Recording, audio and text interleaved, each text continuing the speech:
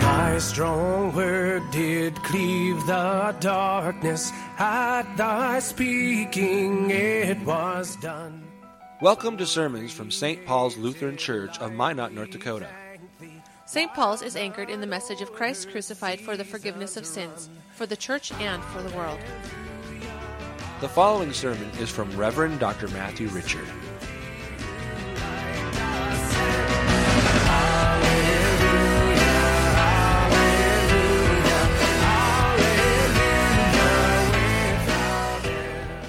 The epistle is from 1 Timothy chapter 1.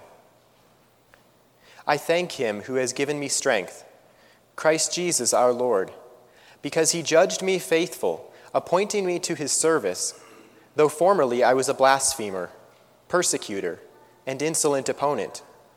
But I received mercy because I had acted ignorantly in unbelief, and the grace of our Lord overflowed for me with the faith and love that are in Christ Jesus.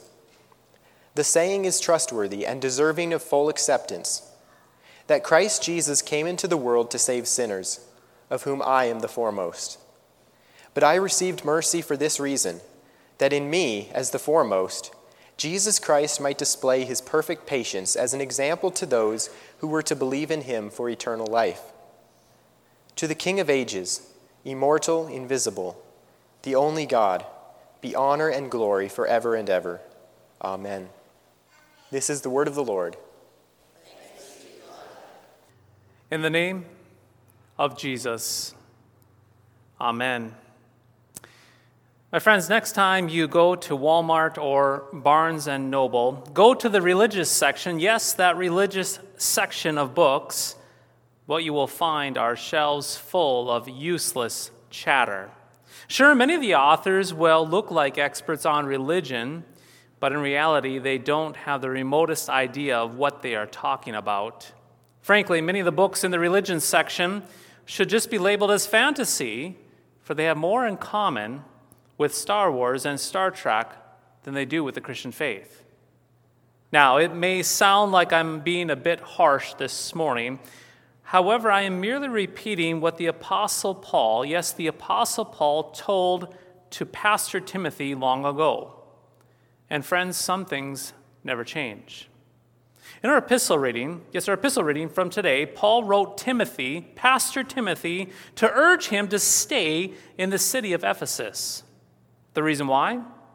Well, Timothy, yes, Pastor Timothy, needed to deal with false teachers who had plenty to say about fancy family trees and make-believe religious teachings, but little understanding of how the Ten Commandments should properly function within the church and for Christians. Simply and bluntly stated, these false teachers were not only full of stupid and useless talk, but they did not know how the Ten Commandments should work in the church and in the lives of Christians. And so Paul writes the letter of 1 Timothy to show that the Ten Commandments and the cross of Jesus must be properly taught in the church. Furthermore, Paul wrote the letter of 1 Timothy to use himself, yes, himself as an example, an object lesson for Timothy and for all future believers of how the Ten Commandments and the cross of Jesus work in the life of a Christian. So considering this, what does Paul say about himself? Does Paul tell Timothy and you and me all about his spiritual accomplishments, his spiritual resume? Does he list all of his good deeds, all of his accomplishments, all of his trophies and Bible trivia points that he has accomplished? Does he talk about his integrity? Does he talk about his determination and his intellect and his will? No, he does not. Instead, Paul does quite the opposite. He talks about his failures. He talks about his sins. And then he talks about Jesus. Now, in case you may not realize it, the Apostle Paul, yes, the Apostle Paul did not have the most pleasant of backgrounds. Paul, he persecuted Christ when he blasphemed and persecuted and insulted Christ's church in his former days. For example, Paul would incite violence against Christians to get them arrested and ultimately stoned to death. And yet here is what is so incredibly profound, what is so profound for us today. Christ came into the world, yes, into the world to save sinners like Paul. Listen to what Paul says in a reading from 1 Timothy this morning, to paraphrase it a bit. Paul says this, I was a man of violence. I was a man of violence, but I received mercy. I acted ignorantly in unbelief, but the grace of Jesus overflowed for me. I'm the worst. I am the worst of sinners, but Jesus accepted me. You see, Paul does not share his resume of sin to lessen his guilt, to somehow excuse his actions, but instead, he is admitting that he is a poor, miserable sinner. He's admitting that he has done wrong. And get this, he says in the present tense, in the present reality, as he wrote that letter to Timothy, I'm the worst of sinners. Now, dear friends, when we consider God's law as expressed in the 10 Commandments, we do not see 10 different tips on how to live our best life now. In other words, the 10 Commandments are not merely moral guidance, yes, moral guidance and counsel given to help us improve our lives. Keep in mind, even if a person were to quit their habitual cursing and boozing and womanizing and blasphemy, becoming squeaky clean, that would not make them a Christian. God does not tell pastors to preach the 10 Commandments to make people godly. The 10 Commandments make no one godly. To preach the 10 Commandments as pointers and tips to increase your holiness is, well, get this, useless chatter. The kind of chatter that Paul warns Timothy against is the kind of chatter that tickles ears. To the point, when Paul talks about himself and his failures, he is showing Timothy that the 10 Commandments, get this, the 10 Commandments bring about a knowledge of sin. The 10 Commandments are meant to condemn us in such a way that we confess sin. The 10 Commandments make us stop our mouths. The 10 Commandments stop us in our tracks, expose our sin, and bring us to our knees. Paul does not speak of the 10 Commandments to Timothy and then talk about how good he is doing in applying these 10 Commandments to himself. Instead, Paul references the 10 Commandments, and then he talks about his arrogance and his unbelief, his hatred and his persecution. He shares how he has utterly and totally failed to live up to those 10 Commandments. The 10 Commandments revealed to Paul and revealed to us that he is proof positive, public sinner number 1. But you and I might say, well, I'm a Christian. I'm no longer a sinner. Well, I may fall short from time to time, but to be a sinner, I am not. My friends, tragically, there are so-called Christians who walk around in this life with their noses high in the air, acting like they do not struggle with sin anymore. That sin happens to be a little thing that they conquered long ago. They pretend that all is well and that they are now living some sort of victorious life. Well, these individuals, they're misinformed. They are wrong and naive at best. You see, plain reason and experience and mankind's failure to live up to that perfect standard of the 10 Commandments tells us that we Christians struggle with sin, that we are sin sick. Not just in the past, but every single day. In other words, even though we are baptized, our failure to uphold the 10 Commandments shows us that sin still remains with us even after baptism. Let us imagine for a moment that we gather together a bunch of Christians and godless pagans and line them up on a wall, much like a police lineup. And let us imagine that we have some sort of instrument that functions like the 10 Commandments, that exposes and detects sin.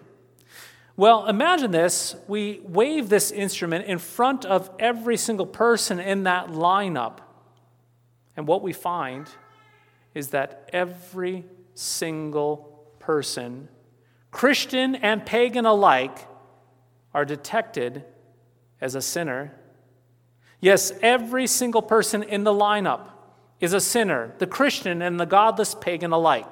And so what this means is that we Christians confess that we are real sinners, just like the Apostle Paul did in our epistle reading from today.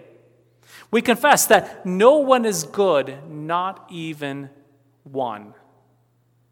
In fact, every single Sunday when we come into this sanctuary, we stand at the very beginning of the church service, shoulder to shoulder with each other, and we confess and we beat our chest, saying that we are poor, miserable sinners in thought, word, and deed. But baptized saints, keep in mind, this is not the only thing that we confess. Sure, the 10 Commandments, they reveal to us that we are sinners, that we have failed that beautiful perfection to love God perfectly in thought, word, and deed, and to love our neighbors as ourselves. The 10 Commandments, no doubt about it, reveal our sin. But the gospel reveals to you and to me that Jesus treats us with mercy. Listen to this. Paul, he confesses his sin according to the 10 Commandments, but he also confesses with boldness and confidence that he has been shown mercy and forgiveness in Christ because of the gospel. Hear this loud and clear. Right now, hear this, baptized saints. You could never have made it on your own if it were not for the sheer mercy and love and grace of God in Christ Jesus for you. Hear this loud and clear. Christ Jesus, he came into the world to save sinners, of whom you and I are the worst, so that Christ could show us off as evidence of his patience and his grace and mercy. You are baptized into Christ. Therefore, the guilt of your sin is forgiven. The condemnation of your sin is gone, buried deeply in the wounds of Christ. When we hear about the Apostle Paul and his messed up, hellish life, we realize, my friends, that there is more grace in Christ than there is sin in the Apostle Paul. And that, my friends, is good news. It gives us hope. It gives us joy. Too many of us Christians fail to realize that our God is not some unmoving, impassive, apathetic God, but instead our God loved this sinful world so much, even when we don't deserve it, that he sent his only Son to come into the world to save sinners. The 10 Commandments are indeed to wake us up so that we know that we are lost sheep, that we are a lost coin and a prodigal son. But the gospel is intended to grant us faith, knowing that Jesus seeks out sinners, rebellious sheep who wander away into dangerous pastures. Yes, the gospel for you this day is that Jesus runs to stinky, pig-smelling prodigal sons and kisses them, getting dirt all over himself while calling for a great, white, righteous robe to cover all of that filth. The gospel is that Jesus looks for pesky coins that get lost in those cracks of the floor. The gospel is that Jesus seeks out the deplorable, the wretched sinners, sinners of whom the Apostle Paul, you and me, are the worst. We are great sinners. That is most certainly true. However, we have a greater Savior that seeks us out, forgives us through his blood on the cross, and considers it well worthwhile. Christ seeks you. You are his possession, snatched from the kingdom of darkness, placed into the kingdom of light as his beloved dear children. In the name of Jesus, amen.